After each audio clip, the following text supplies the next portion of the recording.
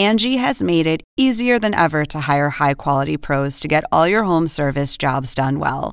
Just bring them your project online or with the Angie app, answer a few questions, and Angie will connect you with local pros who match your specific needs. Or book a service instantly at an upfront price. So join the millions of homeowners who use Angie to care for their homes and get your next home service job done well.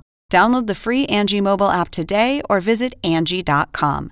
That's ANGI.com. This is GPS, the Global Public Square. Welcome to all of you in the United States and around the world. I'm Fareed Zakaria, coming to you live from New York. Today on the show, a stunning development. President Trump says he will meet with North Korean leader Kim Jong-un. Will it happen? What could get accomplished? Is the denuclearization of North Korea actually in the cards? I have a great panel to discuss.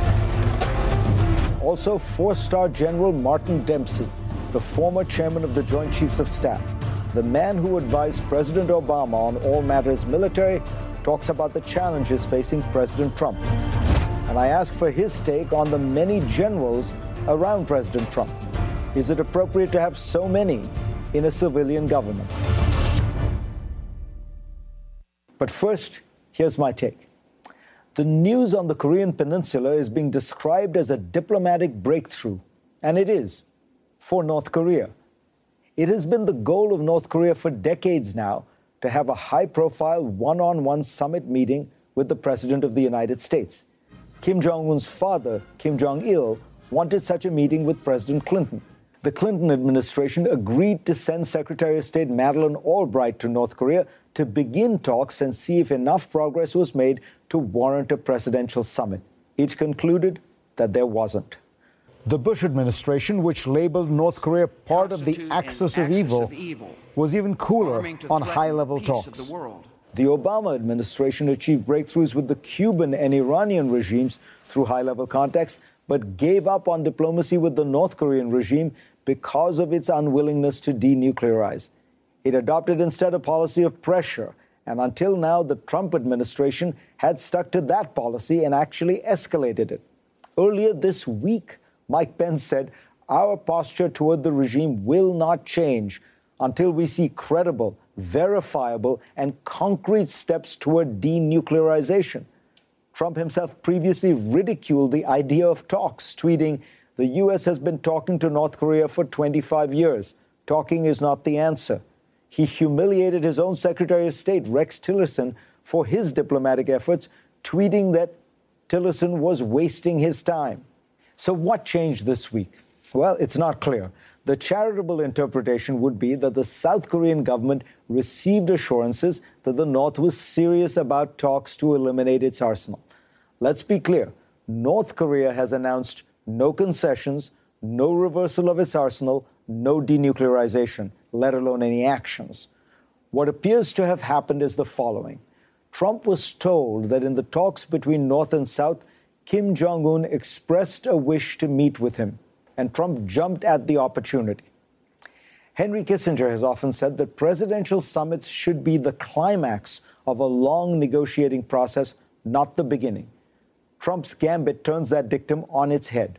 Victor Cha, once slated to be Trump's own ambassador to South Korea, warns that a presidential summit is dangerous because if it fails, it leaves little room for further diplomacy. The outcome, he says, could actually end up being war. But we should look upon this move with hope and wish the president and the administration well. Yet it does feel like it's part of a pattern. Trump talks tough towards countries like, say, China and Saudi Arabia. They then flatter him, put on parades and banquets, and he quickly reverses course. And in his eagerness to reward flattery, he makes large concessions and gets little in return. The United States has endorsed Saudi policy in Yemen and Qatar with no noticeable reciprocal reward. Trump announced a major concession to Israel, the move to Jerusalem, without even asking for something in return. South Korean President Moon seems to have noticed this pattern. He sought to move events on the Korean Peninsula away from war talk and towards negotiations, essentially the opposite of Trump's declared path. But he took pains to always praise Trump while he charted his contrary course. He did it again this week, giving Trump ample credit for his own opening. All these countries seem to understand how to play Donald Trump. What we need to watch now is whether Donald Trump knows how to play them. And let's get started.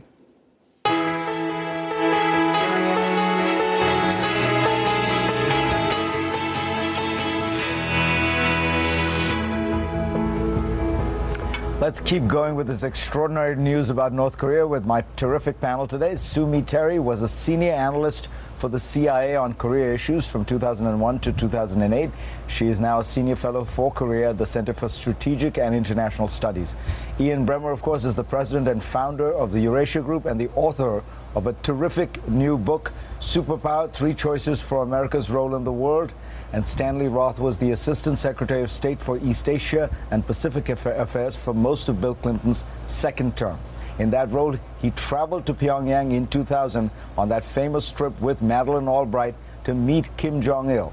Those were the highest level meetings ever held between the United States and North Korea. So first, let's just talk about the way this happened, which I still feel is itself unprecedented.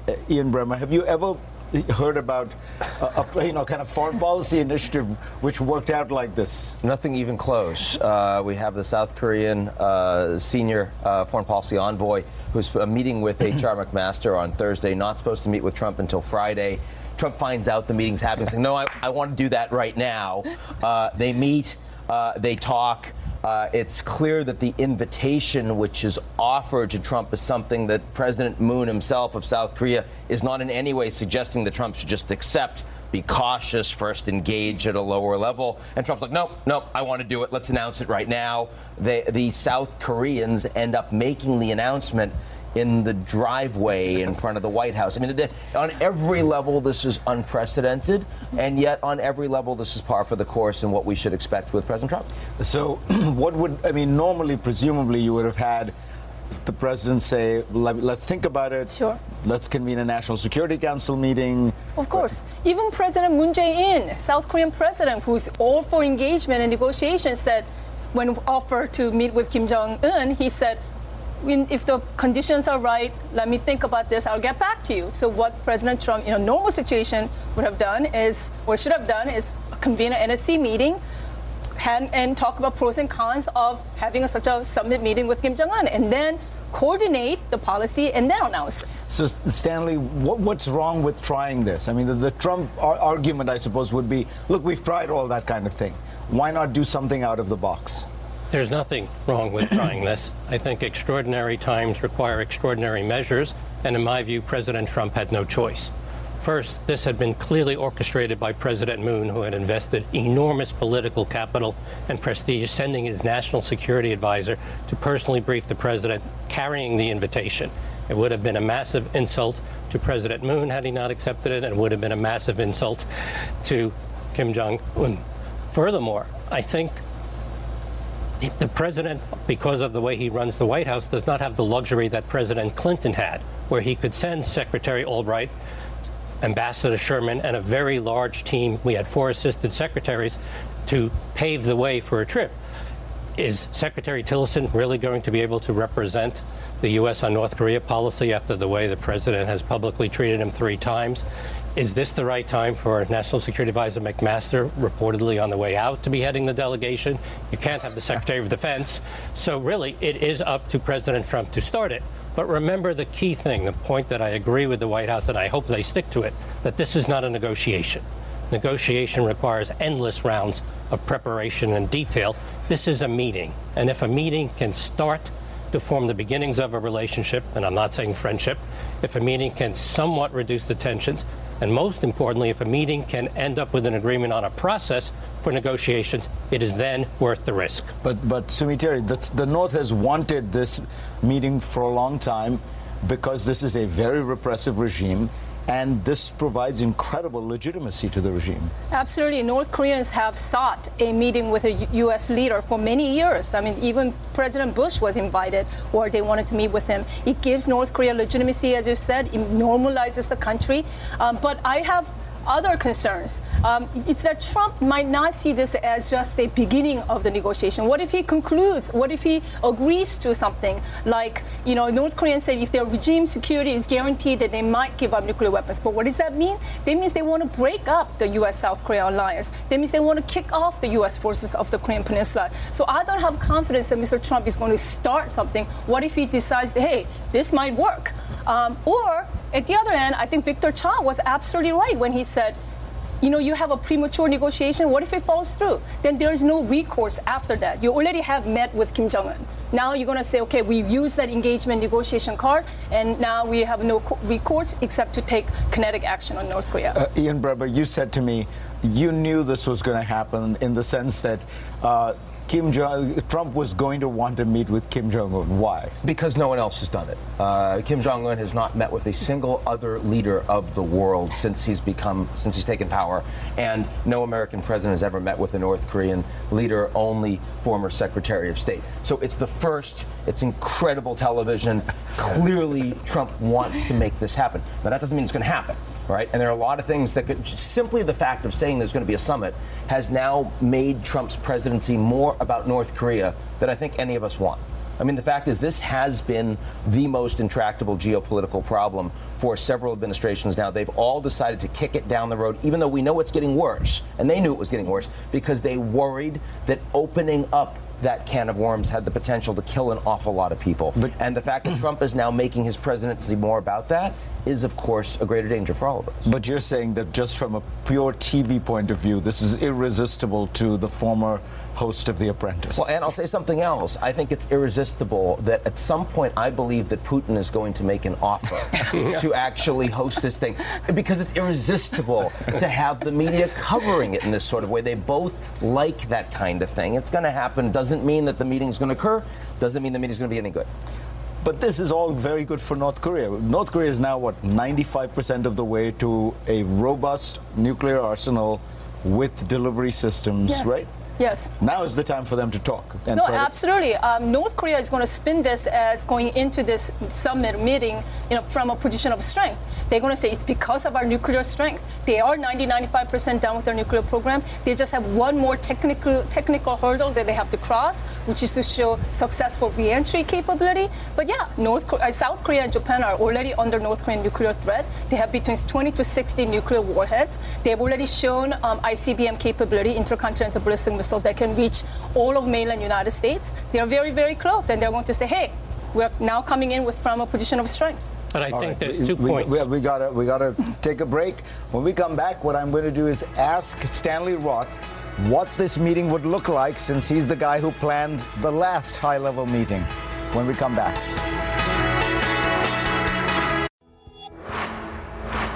And we are back with Sumi Terry, Ian Bremmer, and Stanley Roth. Stanley, you helped plan the Madeleine Albright visit. What is your sense of how do the North Koreans behave in these situations? Do they just want the meeting, or are they actually willing to engage and make concessions and all that kind of thing? Okay. Let me say first, going back to risk, that yes, there's risk for the president, but there's risk for the president in doing nothing or in rejecting the offer. And there's risk for Kim as well, because an unsuccessful meeting puts him right back under maximum pressure and in the situation of threat to his economy. So nobody is risk-free in this, and I think we should remember that. This is not a clear win. Now, coming to what you talked about, I think the key thing to expect is surprises. When we did the Albright trip, first of all, Kim Jong-il was not supposed to be the host. It was supposed to be Marshal Joe, and yet he ended up being the host. We had expected that he would make the initial presentation. Instead, he turned to Secretary Albright and asked her to start. And when she stopped at intervals because we were told he didn't like long presentations, he had her speak. I forget if it was 30, 45 minutes. It was quite something. There was, of course, the big surprise, unwelcome one of the stadium event, the propaganda event with the 100,000 athletes charging the stage with fireworks and clapping. So expect surprises. Depending on the venue of where this is held, which we don't know, there may be less capacity for major surprises comparable to the stadium. Why would you say that? Because you don't think Trump should go to Pyongyang? I don't think he should go to Pyongyang, and I don't think that Kim should come here. I prefer the DMZ. I think, the Peace House. because I think it gives excellent access to the ROK government. You can have daily conversations after the negotiations, and Japan could send a delegation, and it's great for coordination. But still, even there's less capacity for major surprises. But even at the trivial level of protocol, what if, on the one hand, Kim gives President Trump a great big bear hug? How do you respond to that? An awkward moment? What if a bad scenario? He gives him a diatribe about all the U.S. sins going back to their allegations about U.S. behavior in the Korean War. So the president has to be prepared for that. I think the important point is, one, do the right thing. You're here in a historic first meeting of leaders. Shake hands. You don't have to be best friends, but don't create an incident. Second, expect surprises and try to think through how you deal with some of them. Third, don't be provoked. The worst outcome is if they start trading insults and it becomes a race to the bottom. Fourth, stick with your plan. Don't try to solve everything, because that can be dangerous. Remember Reagan at Reykjavik with Gorbachev, one of the scariest summits during my course of government service. Understand that words don't mean the same thing to each, particularly denuclearization. We don't have time to go into it, but that you're not here to work out the details to come up with common definitions. Try to get a plan for a negotiating process. But Sumi Terry, it's still quite possible that this won't happen, because Trump's own National Security Council seems to be walking back the possibility by putting in these conditions that say, well, we're only going to do the summit if there's denuclearization. Right. So I'm getting already a sense that NSC is trying to walk back this because it is before May is right around the corner. Yeah. And I think because they understand the danger and the risk that's going to be involved with very prematurely engaging with Kim Jong-un right now. When we are prepared, that's fine, but it's a little bit too premature. So they're trying to walk back, but except North Korea, what preconditions? They've already said denuclearization is now on the table. So what actions do they need to take? They're not going to take any more actions. So I think if Mr. Trump really wants to see him, he will. In terms of the venue, I think DMZ is fine. Definitely, I think Mr. Trump should not go to North Korea, because it's going to really give North Korea is going to spin this into legitimacy, into U.S. president coming to North Korea to kowtow to their dear leader. So they should at least do it at DMZ or a place that's like a neutral country like Switzerland, I don't know, Sweden or Singapore. Stanley, a quick thought from you on China. Is China happy with the situation? They've, after all, wanted a diffusion of tension. This is sort of what the Chinese want, right? Yes, I think they're happy but conflicted. Of course, anything that diffuses the situation, makes military action less likely, is very positive for them. If it can lead to a negotiating process, even better. At the same time, they've got to be very concerned about the possibilities of a trade war, not just the steps taken, but the steps that might be taken, and that could influence their willingness to be helpful. And third, there's probably a bit of resentment that North Korea met with the U.S. president before meeting with the Chinese president. That's absolutely extraordinary. And the trade war part, I mean, what's extraordinary is the South Koreans are under the gun with Trump's tariffs, even at the time when we're trying to build a close alliance with them. Well, that's right. The fact that this invitation was formally accepted by Trump at the same time that Trump is saying, I'm going to put tariffs on steel and aluminum against all these countries around the world, and South Korea happens to be a quite important exporter to the United States. But he backed away from that significantly, not just on Mexico and Canada with exemptions, but saying that anyone can have an exemption for national security purposes. The South Koreans immediately said, thank you so much, Trump. You're brilliant for organizing this meeting with Kim Jong-un, but can we have an exemption? And the U.S. government quickly said, yes, we're going to be working on that. We'll take care of the South Koreans. One last thought before we go. Italian elections, Ian Bremmer. This seems to be pretty big news. I think this is the most significant anti-establishment vote in a major industrial democracy in decades. Over 50% of the Italians said that they're either for the Five-Star Movement, Eurosceptic, which is now the largest party, or the Northern League, strongly anti-immigration. The establishment parties are devastated. It's not going to matter that much near term because the European economies are still doing well. But the fact is, anyone that hoped that Macron was sort of like turning the page and now we're pro-globalization, no. The anti-establishment sensibilities across all of Europe are a wave It's getting stronger and stronger, and Italy shows that decisively. So, I mean, to me, you're exactly right. The big news is populism is not dead. We have not passed peak populism, and Italy shows that pretty powerfully. No question. Thank you all very much. Fascinating conversation. For more on Italy, I had a chance this week to interview one of the nation's finest minds about what it all means. Go to cnn.com/Fareed. See my chat with Beppe Severnini. Coming up here on GPS, why tariffs have turned into the biggest political battle in the United States, not between Democrats and Republicans, but between Trump and the Republicans. We'll be back in a moment.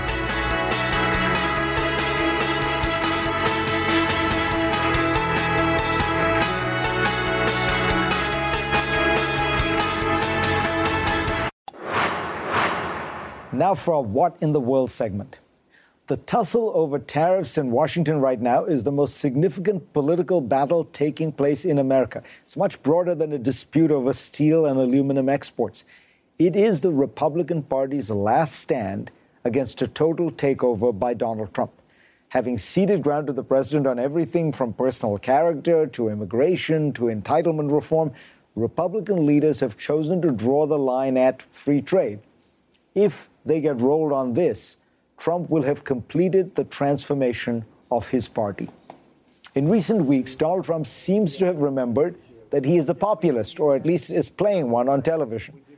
After campaigning as the tribune of the forgotten working class, he handed over his presidency to the establishment wing of the Republican Party, which proceeded to attack Obamacare, roll back regulations, and pass a huge tax cuts for companies and wealthy Americans. But now he is moving hard on tariffs and also immigration. As is often the case, Trump may be more in line with his party's base than most of its leaders. A recent poll finds that voters overwhelmingly oppose Trump's tariffs, as does the Republican establishment. But most Republican voters support them. In fact, over the last decade, Republican support for free trade has dropped a staggering 20 points. The new Republican Party is now coming into view. It is a party skeptical about free markets. From Adam Smith to Milton Friedman, every great theorist of capitalism has recognized that free trade is at the heart of what makes capitalism work. And they've all pointed out that tariffs are precisely the kind of government intervention that produces inefficiency and corruption. But Republicans are now apparently comfortable with government intervention as long as it's for the right people. It is also now a party that has developed a total contempt for experts and expert analysis. Consider that Trump's tariffs are opposed by a remarkable array of scholars across the political spectrum, from the conservative Heritage Foundation to the libertarian Cato Institute to the center-left Brookings Institution to the left-wing Center for Economic and Policy Research. The White House barely offers serious arguments about it, instead providing a bogus justification for the tariffs, national security, even though China and Russia supply only a tiny portion of these goods to the United States. Despite research showing that previous protectionist policies have failed, that the steel industry has lost more jobs due to efficiency and automation than to trade, and that preserving one job in the steel or automobile industry through tariffs can cost consumers a whopping $1.5 million, administration supporters no longer even offer a response. The data is simply dismissed as partisan spin or fake news. And the final point is the GOP is being transformed into a party that is basically hostile to foreigners and foreign countries. Even traditional allies like the Europeans are increasingly viewed with great suspicion. It is bizarre to have chosen these tariffs that mostly threaten American allies. Now, trade does produce disruptions, especially severe ones in recent decades. The most sensible, cost-effective way to deal with them would be to provide subsidies to workers who lose their jobs because of trade and then invest in large-scale retraining efforts. But that doesn't quite have the bite that attacking foreigners and stoking trade conflict does. Having transformed the party's views on issues as diverse as immigration and fiscal discipline, if Trump wins the battle over trade with his party, he will have won the war. The Republican Party will be history. And given his long demonstrated preferences in this regard, who knows, Trump would probably want to rename the party the Trump Party. For more, go to cnn.com/Fareed and read my Washington Post column this week. Next on GPS, President Obama's former top military advisor, Martin Dempsey, the former chairman of the Joint Chiefs of Staff, on what he would advise the current president to do on military matters, starting with North Korea. My next guest is General Martin Dempsey. He was the chairman of the Joint Chiefs of Staff, the highest-ranking U.S. military officer from 2011 to 2015. In that role, he was the top military advisor to President Barack Obama. General Dempsey, thanks for joining. Good to see you again, Fred. So the big news is North Korea. When you think about the North Korean position, looking at putting yourself in their perspective, right, their shoes, doesn't this make sense from their point of view, which is they have now built up a robust nuclear arsenal, intercontinental ballistic missiles that can reach the United States. So they have the insurance policy they were looking for all along. Now they're willing to talk. I would imagine what they're trying to talk about is regularizing and codifying that reality rather than reversing it. Well, militarily, which is really my expertise, they can threaten their South Korean neighbors with a conventional threat. They have thousands of artillery pieces and rockets arrayed along the demilitarized zone. So they don't need the nuclear capability for South Korea. They do need it to threaten us and the other stakeholders like Japan and others in the region. And so I suspect they will try to compartmentalize this. And we'll have to decide, or our negotiators will have to decide, how compartmentalized do we want it to be? Are we trying to bring stability to the Korean Peninsula, which takes you on one path, or are we trying simply to denuclearize? And that'll be an important decision. Did you, in your analysis of Kim Jong-un, did you imagine that this might be possible? Did he strike you? Because this is a fairly rational process where he has built up his arsenal to the point where he feels secure. Now he's willing to talk. That doesn't sound wild, crazy, irrational. I think the path he has put himself on to acquire the nuclear capability is quite rational. I think some of the tactics along the way have been unimaginably brutal and, caused instability in the region to spike. Now, I suspect we'll see all of that come out. You remember the last time when we met, we did have this conversation about, is he a rational actor? And I certainly think he's a rational actor in the sense that he's principally interested in preserving his own regime and his dynasty into the future. The tactics are troubling. I mean, we've seen he's willing to do nearly anything to do that. And this is why this negotiation will be so challenging. When you look at the Iran deal, what's your assessment? And how would you respond to the argument that Iranians after the deal have not moderated their behavior? They're still a troublesome force in the region. Yeah, I think it's a little early to tell. I mean, we've been at it for a couple of years. I think it's important to note that it wasn't a U.S.-Iran deal. It was the permanent members of the UN Security Council plus Germany and Iran. And so, again, in the spirit of inclusion, these complex problems are best solved with, allies and partners and coalitions and teams rather than unilaterally or autonomously. So I would, the most important thing for me is that we keep that resolve alive, that we will keep pressure on Iran not to go nuclear. Can you imagine, by the way, if we were dealing with a nuclear-capable North Korea and a nuclear-capable Iran simultaneously? I mean, that's the definition of a bad day in the Pentagon. And so, I would hope that we would stay strong and resolute in allowing this agreement to move forward while still keeping pressure on them in other ways for the other malign activities that we see out of Iran, cyber, weapons proliferation, surrogates, and proxies. But I think the Iran nuclear accord was important for the time, and I think we have to give it time to see where it leads us. We will be right back. More with General Martin Dempsey, including his take on all the generals that surround Donald Trump. Kelly, Mattis, McMaster. Is it a good idea to have so many military men running American democracy? And we are back with General Martin Dempsey. You know, what's interesting to me about your book is that you're a military man, and people think of military men in general, you know, it's about hierarchy, it's about commands. And the whole book is actually about the importance of radical inclusion, of almost a kind of flat organization, of consensus, of trying to share both the decision-making and the responsibility. Do you think we understand the armed forces wrong, that we don't understand how you actually, that you're actually persuading a lot more than you're commanding? Absolutely. And I think it's because if you think about how we as a nation have constructed our national security apparatus, it's through allies and partners since the 50s.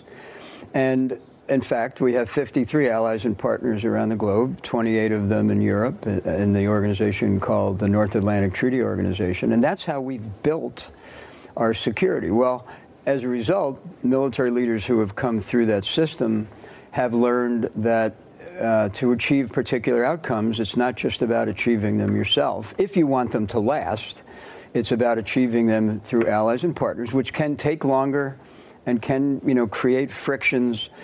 But you're more likely to gain the knowledge you need to find optimal solutions. You're more likely to share the burden, so solutions are affordable. And if you find optimal solutions that are affordable, they actually have a chance of enduring. Let me ask you a question about civil-military relations right now. As you know, one of the things that the American military has striven very hard to do is to be independent of the civilian authority, but to also be subordinate. Absolutely. To it. We now have a situation where you have generals running core parts of the American government. The Secretary of Defense is a former general. The Chief of Staff is a former general. And the National Security Advisor is a sitting, in uniform general. Is that smart? I mean, is that too many generals? Boy, you know, smart is a tough metric for me. But I'll tell you, it's probably smart in the sense that they're terrific individuals. I mean, they are very capable men. There is precedent, of course, where you would have these episodic cases where these military officers may migrate into the administration. I think the reason we're reacting to what we see now is that it's happening all at once, and they are capable individuals. I worry, as I've said in when I've had other opportunities, that we just have to be sure that we don't confuse the American people about our military's relationship with them. And for them, which is everybody, whatever side of the aisle you or whatever your politics are, we have to make it clear that we are acting in their best interest. And to the extent that some people now believe the military is holding back their president, and some people believe that, it's just the opposite, that that they're in his way is not a healthy thing for civil-military relations. So we just have to ensure that we continue to make it clear that the military serves the country and they are nonpartisan when it comes to political affiliation. And do you think that is there a danger in a democracy of having so many generals? Could it confuse the public into thinking this is a government run by generals? Yeah, I don't think instinctively I don't think there's a risk to our democracy. But I do think that, let's just say hypothetically, that the White House goes to the other direction in the next or the election after that. I think there'll be a natural instinct for the Democratic Party to be suspicious of the military and its senior leaders because, you know, they are so present in the Trump administration. That's not a challenge to democracy. It's actually, frankly, it's a troubling issue for civil military relations and for our profession. So I've had former generals, very distinguished ones, ones I think until today. Ones the names of which the public would know, but unfortunately they told me this off the record, who said they did think that General Kelly has politicized his role more than a military person should, that they pointed to Mattis and said that's the way to do it. You take off your uniform. You really are not called General Mattis anymore. You're Secretary Mattis. You are now serving, you know, as a civilian leader in a democratic system.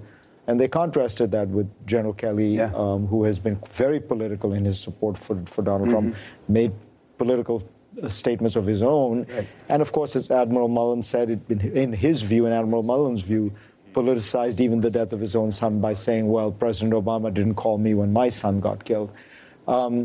Is that a distinction worth bearing in mind between Mattis and Kelly? Well, the distinction, I think, is not between Mattis and Kelly, but between the role of the Secretary of Defense and the role of the White House Chief of Staff. The Secretary of Defense has to deliver national security policy, has to go and argue for a budget, by the way, and all of them have to go and support the president's budget, presuming they've negotiated it to a satisfactory level. But the Chief of Staff job is inherently political. You know, the Chief of Staff is the one who keeps the trains running on time, if you will. The Chief of Staff is the one that, after the National Security Council makes a recommendation, talks about what is this going to mean to our politics, what's it going to mean to midterm elections, what's it going to mean to our caucus. But then maybe he should be called Mr. Kelly. Well, maybe he should. I actually would support that for it. Yeah. Always a pleasure having you on, General Dempsey, Mr. Dempsey, whichever. Next on GPS, the alarming new statistics about anti-Semitism and a disturbing theory on what is driving it when we come back.